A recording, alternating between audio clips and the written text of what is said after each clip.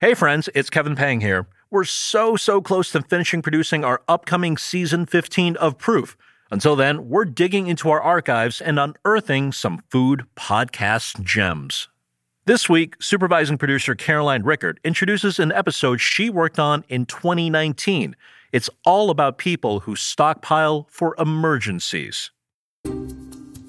I live in Oklahoma now, and earlier this year, I was huddled in my bathtub with my 2 cats as tornado sirens blared, and I couldn't help but think how unprepared I was if something bad were to happen.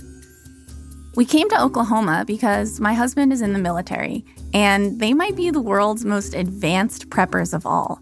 Did you hear our episode about that MRE pizza? Well, this episode is where our coverage of the Combat Feeding Directorate first began. So, this week on Proof, hosted by founding host Bridget Lancaster, how a homesteading housewife and the U.S. military are more similar than you might think. This is Prepping for the Worst.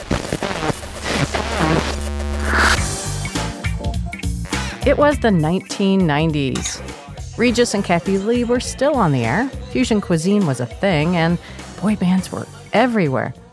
America and the rest of the world were becoming tech-savvy. Apple had released the brand new teal iMac. People carried Nintendo Game Boys around with them, plus a whole lot of batteries. And connecting to the internet sounded like this. Our computer addiction was well on its way. Computers were in just about everything by that time. Our appliances and cars, cash registers, gas station pumps. This tech automation was supposed to make life a whole lot easier. Until it didn't. In 1998, people started talking about something called the Y2K bug. Computers had been programmed to assume that all years began with the number 19, so if you inputted 98, the computer would read 1998. But with the year 2000 coming, that might mean that computers would think it was 1900 instead. A Senate panel describes Y2K, the year 2000 computer bug, as a worldwide crisis and one of the most serious and potentially devastating events this nation has ever encountered. Surf through the internet these days and you keep coming across a strange new word, Teotowaki. The word stands for the end of the world as we know it. Now, this is not one of the summer movies where you can close your eyes during the scary parts. What would happen? According to some people, absolutely nothing. But others thought it might be wise to fill up the gas tank and buy some extra bread and milk, and maybe pull a few more dollars out of the ATM. You know, just to be safe. I think that's good advice in any uncertainty. But as the clock ticked steadily toward the end of the millennium, panic began to take hold. Embedded computer systems ran everything, all sorts of industries. Banking, travel, power grids. People started predicting that airplanes would fall from the sky, financial systems would be wiped out, and entire countries may plummet into darkness. The U.S. government started a Y2K Preparedness Center to both help with any possible disasters that might arise, as well as tamp down ever-growing fears. But that did not stop the panic. A lot of Americans, nonetheless, are taking no chances. They're prepared to survive no matter what happens. I've got a revolver right now, but I wanted something more. That was a Dragon's Breath shell. It can shoot a 4,000-degree flame 300 feet. It's also the most popular ammunition among Y2K customers. People began hoarding batteries, flashlights. They bought flamethrowers. A survivalist group in Utah stole a water truck, and people amassed entire rooms of food. All of this was to prepare for the very worst fear of all. It was the event, the one that through diplomacy and threats of war, military preparedness, we had avoided for decades. At the stroke of midnight on January 1st, 2000, when the computers failed, military defense systems would malfunction. Their underground silos would open, and they would unleash the entire supply of missiles upon the Earth. Global thermonuclear war. They'll tell you everything's fine. They're lying to you. Everything ain't fine. We are this close to just going crazy, going... Keep in mind that this will be a much greater disaster for those who are not prepared.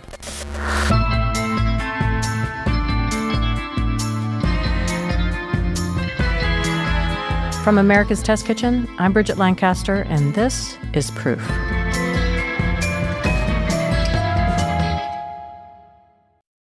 Hey friends, it's Kevin Pang here. I'm going to take advantage of the fact that I host this show and tell you, dear listener, about my debut cookbook. It's coming out October 24th, and it's called A Very Chinese Cookbook. We've got 104 incredible Chinese recipes that are fail-proof. They've been tested in our kitchens again and again.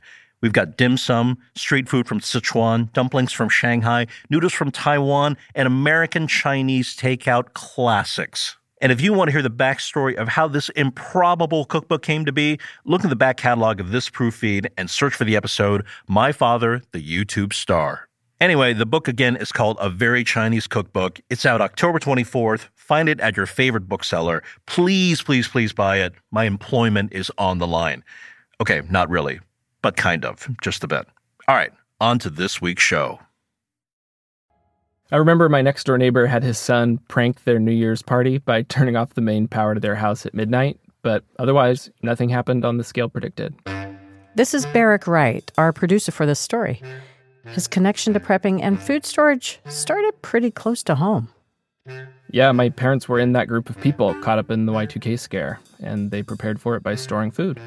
What kinds of things did they decide to store? All shelf-stable items. You know, if the grid went down, we weren't going to have refrigerators. So we had rows of metal shelves in our garage lined with 5-gallon buckets of dried foods like wheat, dried beans, powdered milk, dried beef. As a kid, what were you thinking? Were you freaked out about Y2K? I wasn't that freaked out by Y2K exactly, but I don't remember thinking it was strange to put away all that food either. But I guess I'm in the minority there because I still get incredulous looks whenever I tell people my parents stored food for Y2K. When the whole thing was over, I think all the news coverage and the fact that the world didn't in fact end really helped cement the idea that stockpiling shelf-stable foods in case of the apocalypse is something crazy people do. But I've always kind of thought that can't be the full story. My parents weren't trying to escape society. They weren't afraid of a looming divine judgment day. They weren't part of some paranoid fringe political group. They just wanted to be able to provide for the family if something catastrophic did happen. To them, it felt like the responsible thing to do at the time. So I guess I've always believed that it's possible to store food for non-weird reasons, and I wanted to figure out what some of those reasons are. And that's what we're here to figure out? That's what we're here to figure out. I think a similar picture comes to mind for all of us when we think about doomsday preppers. Hi folks, Canadian Prepper here. So today I'd like to share my thoughts with you on surviving the first 100 days of a catastrophic nationwide power outage. This bunker even comes with an escape hatch in case the entrance to the bunker is blocked after a nuclear disaster. I have 340 different types of squash, 200 different types of peanuts. I have just over 11,000 types of seeds on this floor. What is this? This is a Colt AR-15. Got your ammo? I got some ammo, magazines. You got enough bullets to start an army here. Yeah. But this story isn't about them, because in order to understand how we got here, we have to go back in time. Our story starts with a woman named Esther Dickey. Many consider her the godmother of modern food storage. Esther was born in 1915 in a small town in rural Utah. She was part of a big family, 2 boys, 13 girls. All of her siblings, except the boys, had Snow as a middle name. This is Esther's daughter, Rita. Because that was a very well-known relative that they were descended from. The relative that all Esther's siblings were named after was Erastus Snow, and he was well known in Esther's church, the Church of Jesus Christ of the Latter-day Saints, also known as the Mormon Church, because he'd helped settle the church throughout Utah around the time of the Civil War. Anyways, Esther's family grew as much food as they could, bartered or traded for the rest. They raised animals and kept bees. Rita remembers the stories. That was just the way that they lived. The country folks knew how to prepare food. They knew how to can it and process it and save it for winter and build their root cellars. Esther grew up, and she fell in love. His name was Russell Dickey, and sat behind her in high school. Russell was older than Esther. He had a motorcycle. He dropped out of school, though, his junior year, landed a job in California building and painting movie sets at Paramount Studios. Russell chased the job, and Esther chased Russell. There's a story of her and her sisters going down to see him in California, and they rode on top of a farm truck filled with, I can't remember what vegetable, but some vegetables, laid out on top, burrowed down, whatever, going from Utah to California. Crazy girls, but what do you do when you're in love? The two saw each other long distance for a few years. They got married shortly after Christmas in 1934. Esther would have been about 19. The newlyweds settled into a home in Burbank, near the LA River. Esther and Russell's son, Neldon, remembers those early years fondly. He grew up catching frogs and fish in the river. We had a lot of fruit trees and berries and things like that. It was a very large lot. And so we always had food and stuff like that to eat. The Dickeys' way of life mirrored their upbringing in Utah. They grew their own food and bartered or traded with their neighbors. It kept them connected to the land. Russell's work was seasonal, and they were able to get through slower periods this way. They valued their connection to nature, to the land, and they spent a lot of time outdoors. It seems Esther and Russell couldn't get enough of that, actually. They spent most nights outside on a porch they built on top of their garage. Unless they were sick, they were always outside, it seemed like. It wasn't my thing. They had electric blanket and heavy quilts and stuff like that, and they just sleep outside. It didn't matter what kind of weather it was, unless it was a big windstorm or something. But they enjoyed that. The Dickeys were practically still newlyweds in 1937, when their church, the Mormon Church, hosted an important conference that changed the course of Russell and Esther's life. The president of the Mormon Church, J. Reuben Clark Jr., stood up at the lectern and warned that the U.S. might get wrapped up in another global conflict, and it could get messy. So he said it'd be a good idea if individual members of the church took steps to store their own supply of food, fuel, and clothing.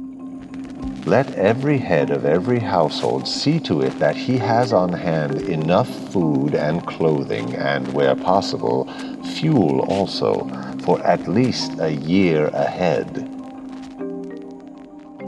Now, before I tell you what happened next, I need to explain that this suggestion to store food wasn't completely out of the blue. By this point in the Mormon Church's history, food storage had actually become one of their things. Well, what do you mean? It was one of their things? Well, before settling throughout Utah, members of the Mormon Church had been on the run. The church was founded by a guy named Joseph Smith, who claimed he received a vision from God with instructions for starting a new church, the True Church. And that was a controversial thing to say around people who belonged to other churches in pre-Civil War America. And so mobs chased this young church population out of every city and state they tried to settle in. New York, Ohio, Missouri, Illinois. It was in Illinois that a mob actually killed Joseph Smith. And at that point, the group decided to make a run for the western part of the country. They ended up settling in Salt Lake City, Utah. They were so traumatized by what they'd experienced in the more eastern part of the United States that they wanted to be self-sufficient. This is Kate Holbrook. She's a historian who works at the Mormon Church's headquarters in Salt Lake City. And Kate explained to me that the church initially stored food to establish some baseline food security. Wheat was a popular crop because it grew well, stored well, could be ground up into flour, sprouted into a grass, or boiled and eaten whole. They wanted to be self-sufficient and independent from the rest of the country so they could never again be as destitute as they had been in their early history. But it wasn't just self-reliance the Mormons were after. They also viewed food storage as a necessary precaution against the end. As an end of days? Exactly. There was a belief in the church that Christ might come, or the Armageddon might happen in 1890. Oh, boy. Yeah, so in preparation for the end, capital T, capital E, the church kept storing wheat. Lots more wheat. But the world didn't end, at least not everywhere at once. Large-scale disasters happened all over the world in the decades that followed. You had a massive earthquake in San Francisco, a horrific famine in China. And the church thinks, well, it's not the end we had in mind, but maybe this food we saved can help. They think, oh, we can share. This is the kind of thing we've saved our wheat for, and we'll send it and be part of the solution. So that history of storing food to be self-reliant and also to help people in need, it's all there in the background when the Dickeys get the church's annual conference report that recommends ramping up their food storage. But things were a little different this time in terms of how much they were supposed to store. The church president said, store enough food so that, if necessary, your family could survive for a whole year. A year of food, that's going to take a huge root cellar, especially if you have more than a couple of kids. I mean, how much food do you even need for a family for a whole year? Yeah, those are questions the Dickeys were sorting through. It seems nobody really knew initially. But the message connected with the Dickeys' experience and, frankly, enthusiasm for self-reliance, and they started working through what they'd need to store if they and their growing family planned to survive a hard year. And Esther got really good at it. She elevated food storage basically to an art form. And you said this was in 1937, right? So some hard years were really coming up very soon, as I guess the church president predicted. Right.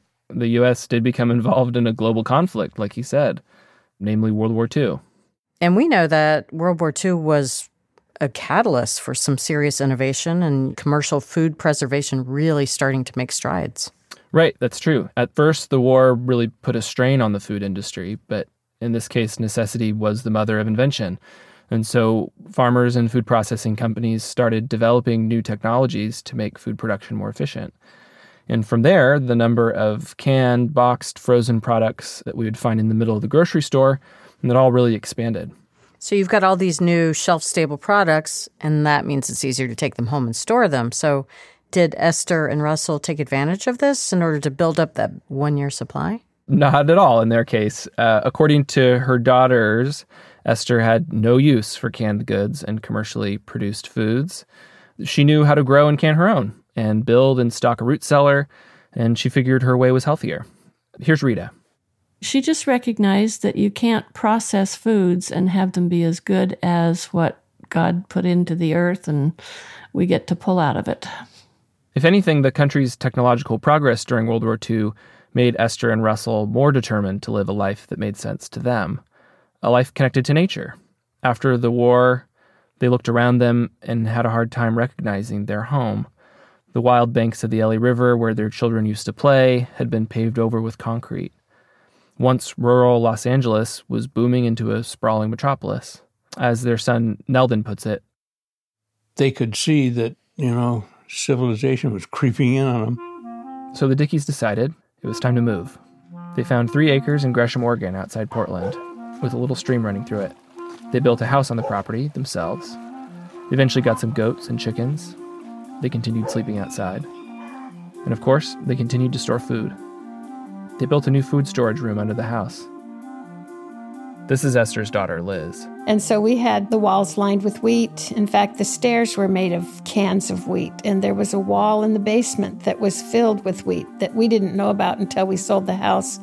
And the man that bought it put a pick to it to remove it and remodel it. And out came pouring buckets and buckets and gallons of wheat. Your parents put essentially a fake wall up that had even more food behind it? Yep. It was, instead of insulation, it had wheat. But by the time the Dickeys moved up north, the Cold War with the Soviet Union was underway. People were afraid of a possible nuclear attack. Paranoia was in the air.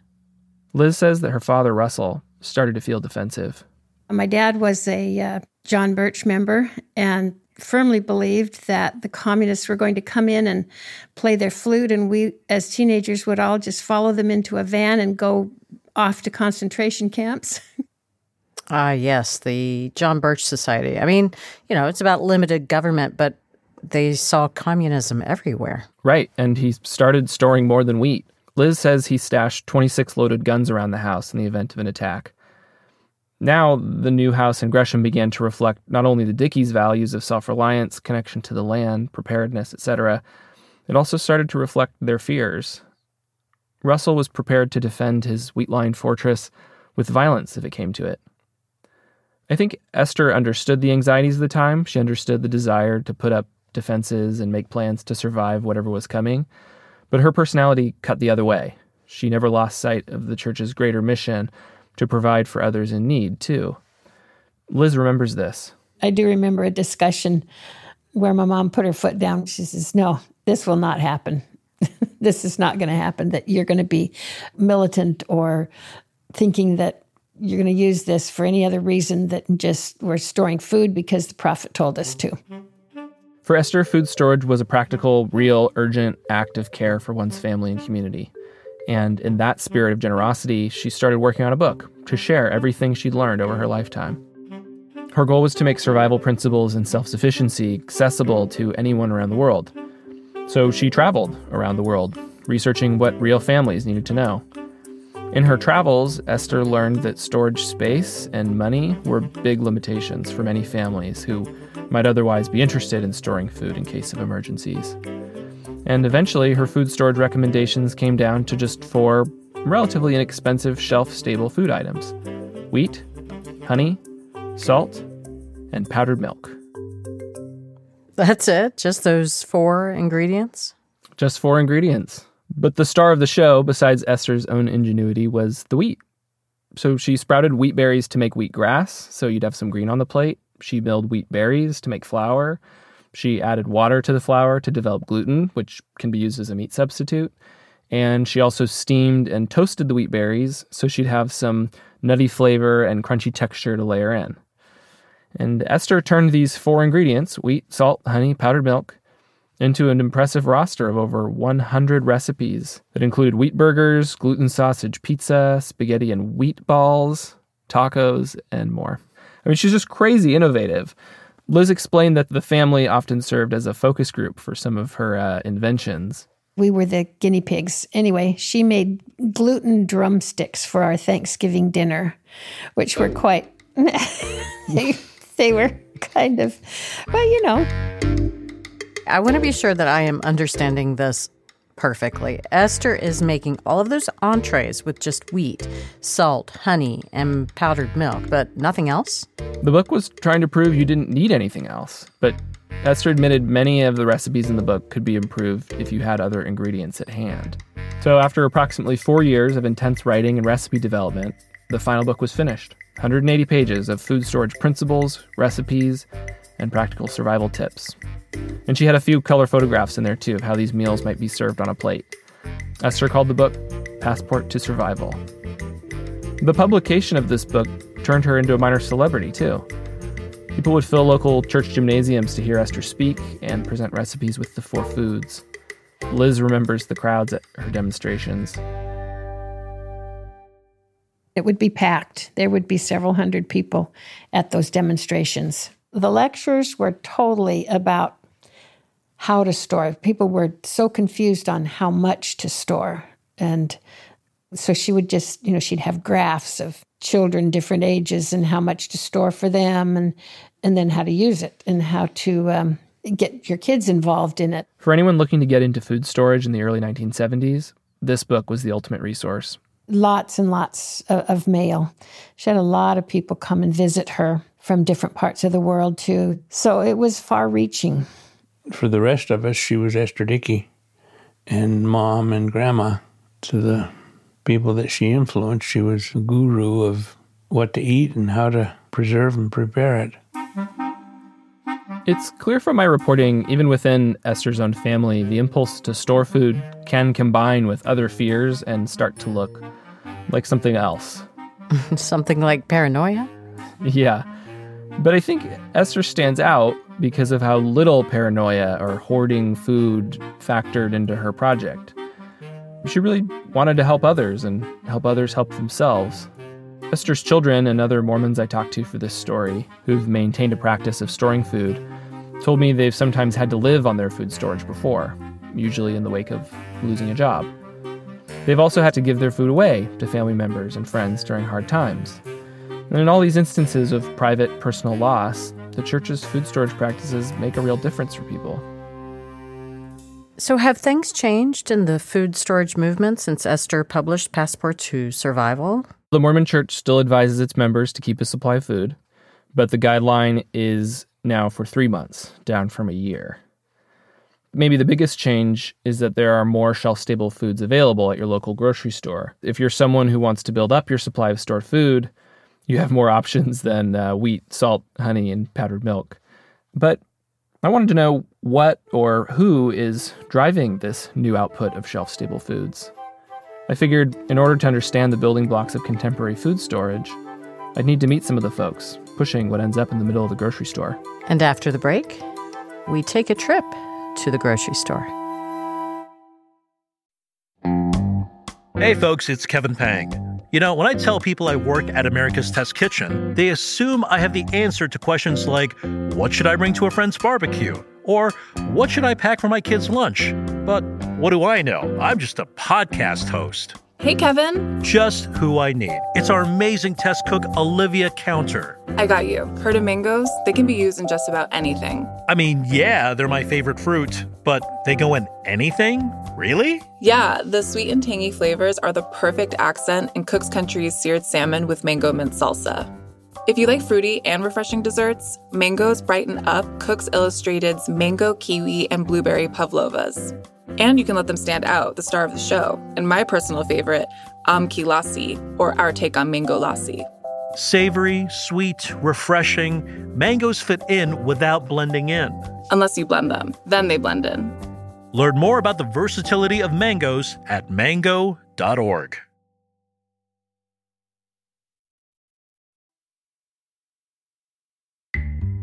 Before the break, our producer Barrick Wright was about to embark on the next leg of our journey to understand the motivations behind contemporary food storage.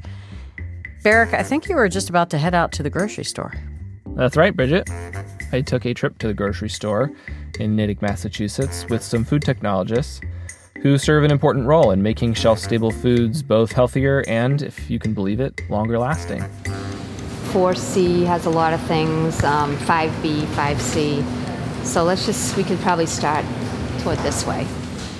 This is Lauren Alexic. She leads the food engineering and analysis team at the Combat Feeding Directorate, or CFD, at the Natick Soldier Center. It's where the U.S. military develops the food soldiers eat. The U.S. military got more heavily involved in food preservation technology around World War II. U.S. soldiers had to cross an ocean even to get into the neighborhood of the fighting in that war. And once they arrived, they'd be on planes, in boats, jumping out of planes, jumping out of boats. They'd be in really hot weather, really cold weather. The military needed portable combat rations that wouldn't spoil through all of that. So the American military basically figured their needs had outgrown off-the-shelf solutions provided by the food industry. And they established a food science laboratory that partnered with food scientists and industry to tackle the military's special food preservation requirements. And the Combat Feeding Director is the current-day version of that military food lab. The Combat Feeding Directorate pursues lots of questions in food science about flavor, nutrition, texture, but how to get an incredibly long shelf life out of foods, that's the big one. So Lauren helps develop the food that the soldiers eat, but what does all of this have to do with groceries? Well, that's what I brought Lauren to the grocery store to learn. The military does all this work to figure out how to improve shelf-stable foods on behalf of U.S. soldiers. And in some cases, they take existing commercial food products and push them even further. So how does their work impact the civilian marketplace? Powdered milk. What we've done since World War II and up into through the 1950s and 60s was look at other ways of drying milk so that the quality was better and it reconstituted more easily when you added water to it. Cake mixes. Military researchers started to do their own dry blending and removed dry eggs and other products that are typically liquids that are required to make cakes. Dried spices. Around the 1950s, the U.S. Army began experiments with irradiating fruits, vegetables, dairy products, fish, meat, and spices. Spices today are still irradiated. Most consumers probably don't even know that. M&Ms. M&Ms, in fact, were made exclusively for the U.S. military during World War II. Then Lauren took me over to the canned tuna section. And here, on the top shelf, above the small round cans of Albacore and Chunk Light, you can see the same tuna, but in a bag. More specifically, a heat-resistant package called a retort pouch. But, Bridget, don't let the name confuse you. A retort pouch is basically a can, or at least follows the same process as traditional canning. It's a sealed container that's subjected to a high-heat sterilization process. But here's the kicker. The pouch is thinner than the can. In a very narrow profile pouch, you hit the sterilization temperature throughout the food faster. So the food in the pouch is being heated for less time. So that's got to taste better. Exactly. Lauren says the quality of food sterilized in a pouch is a lot better than a traditional can. The retort pouch has revolutionized military combat rations. They taste better now. They're more portable. Retort pouches have been the gold standard for packaging and preserving rations since the 1980s. Most people would know them by the name Meals Ready to Eat, or MREs.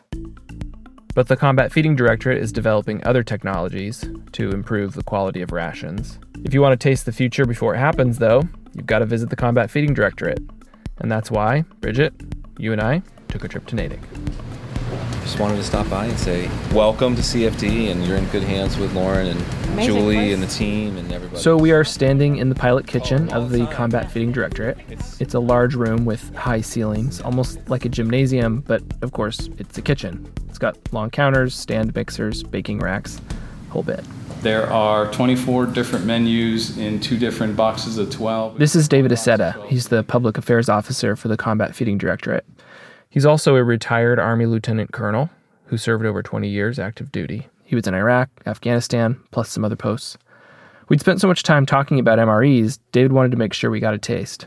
This is beef stew, Vegetable crumbles with pasta and taco-style sauce. chili and macaroni, This is elbow macaroni and tomato sauce. gravy with seasonal beef brisket slices, Meatballs and marinara sauce. spaghetti with beef and sauce. So, Bridget, what did you think of your MRE? You know what? I was surprised. It was actually pretty good. I think I picked a winner with the brisket. I mean, I keep on expecting to go in here and almost have to find the bay leaf to take it out, because I can taste bay in there. I can taste like some herbs and spices in there. Well, that tasty brisket is the result of a really lengthy process that the Combat Feeding Directorate has for rolling out MRE menus. All new MRE menus have to be what's called warfighter approved, which basically means if soldiers don't like it, it doesn't go into the MRE. And that's not just a one-time thing. If something's been in the MRE for a while and soldiers are tired of it, that item can get voted out. That mashed potato that you just tried is coming out of the MRE next year. You know? It's not as popular. This soldier feedback cycle drives pretty much all the innovation at the Combat Feeding Directorate, and it seeds a lot of ideas for new MRE menus, too. The food technologists take soldier requests really seriously. Pretty much every request pushes the limits of currently available food science and technology. Like one of the latest warfighter requests to become a reality, pepperoni pizza. It's really a huge challenge because of moisture migration, the different ingredients, the different layers of a pizza. This is Julie Smith, a food technologist at the Combat Feeding Directorate, who also oversees field testing for new menu items. We come up with different prototypes, but they just never worked and met the shelf life requirements until more technology was developed to allow for the pepperoni pizza to be what it is today. The pepperoni pizza entree wasn't in the box we sampled at the Combat Feeding Directorate, but it's now available in the MRE at large. Julie told me it's taken 20 years to get the pepperoni pizza right. 20 years. I mean, I was blown away by that because at America's Test Kitchen, we definitely take longer than most people to get every single variable in a recipe perfect, but 20 years? I mean, that's a whole other level. I know. And the pepperoni pizza is just one soldier request. There are tons of others that have literally required the evolution of food science as we know it. Basically, if at first you think there's no way to preserve something for 3 years at 80 degrees Fahrenheit, which, by the way, is the CFD's shelf life target, keep trying until the technology catches up. Well, there was one piece of technology that you and I saw in the CFD's pilot kitchen that seemed like the future had already arrived. Yes, the vacuum microwave dryer. My title is Senior Food Technologist. This is Tom Yang. He's heading up the CFD's experiments with vacuum microwave drying. Actually, my official title is still Food Technologist. But the people look at my gray hair and think, well, I might as well call you Senior Food Technologist. The chamber where you load the food for drying looks like an oversized clothes dryer, though there's enough tubing and wiring coming off it to fill a one-car garage. The novelty of vacuum microwave drying technology is all there in the name, actually. Let me quickly sum up how this works. First, the vacuum part. Conventional water boils at 100 degrees Celsius. But if you can use a vacuum to change the atmospheric pressure, it'll actually boil around 30 to 40 degrees Celsius. So it's not as hot. Yeah, not as hot. So you don't have to destroy a lot of good quality of the food. Then there's the microwave part. Microwaves can heat food substances more efficiently than a conventional heat source by affecting the water inside the food. But put the vacuum and the microwave together, and you can sterilize food at a low temperature and very fast. The Combat Feeding Directorate has been refining this technology with the company that makes the dryer for about 25 years. And now, the machine is capable of preserving food like a charm. All different kinds of food, like bacon and eggs, macaroni and cheese. And we have tried many ways. And this, so far, is the most amazing one, that cheesecake. Cheesecake, you can only keep in the refrigerator for no more than 2 weeks. But this one, after drying, it's a 3-year shelf life at ambient temperature. This technology is one of the best tools in the CFD's arsenal to finally crack one of the toughest challenges they face, improving the quality of fruit and vegetable options in the MRE. This is the pineapple I just dried yesterday. Wow. And it's kind of chewy. There's no preservative, no nothing. Really? It's a different texture than dehydrated. Yeah, the dehydrated usually is kind of crunchy, so this is semi-moist. Mm-hmm. So. Wow, and it tastes fresh. It tastes good. Yeah, it is. It is, exactly. Love it. That pineapple we're trying, once packaged, could be shelf-stable at least to the 3 years required by the military, and likely even more. And again, that's just through this vacuum microwave drying technique. There's no chemicals and no preservatives. Right, that's because preserving food in a healthy way, that's core to the CFD's mission. Some people might think, oh yeah, MREs, there's a lot of preservatives in there, which is not true. Believe me, soldiers' welfare is always in our mind. We are not going to produce food that will be harmful to them. Actually, we want to increase their physical condition so they can really perform their job. And the thing I realized after visiting the Combat Feeding Directorate and talking to Tom and David and Lauren and all their super passionate colleagues is that what they're trying to do and what Esther Dickey was trying to do, they aren't that different at the end of the day. The team at the CFD is working tirelessly to bring food to soldiers in really extreme, inhospitable environments. Retired Army Colonel David Aceta put it really well. But the real value of this ration is when you're cold, wet, tired, and hungry, and you're sitting in the rain in the dark on the side of a mountain in Afghanistan, and you can have hot food. That's where the value of the MRE comes in. The technology that the CFD is developing is cool, yes, but all of the work, the technology, the innovation, the testing, the greater purpose, it's all for the sake of providing a warm meal to a soldier. It's to feed people, even in the most dire of circumstances. It's surprising how that mission drives this innovation. Yeah, that surprised me too. Learning about the CFD's motivations gave me a new perspective, though, on the people we started this episode with. You know, those crazy Y2K preppers. And my parents. I talked to my mom about this a little, and she doesn't remember much about why she thought Y2K might be a catastrophic event, or even why she settled on the foods she finally stored. But she had 5 kids she wouldn't know how to feed if the grid went down. That wasn't a gamble she was willing to make. In all of these stories, you've got people trying to protect others. Esther Dickey, the scientist at the Combat Feeding Directorate, my parents.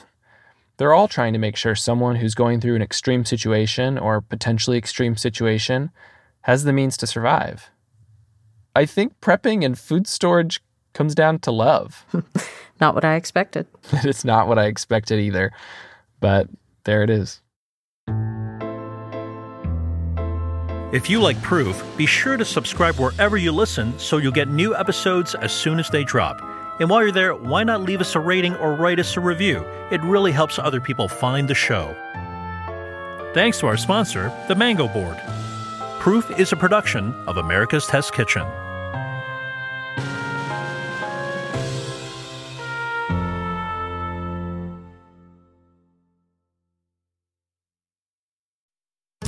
Did you know you can help develop recipes for America's Test Kitchen? It's true. We have nearly 45,000 home testers who try out and give us feedback on new ATK recipes before they're published.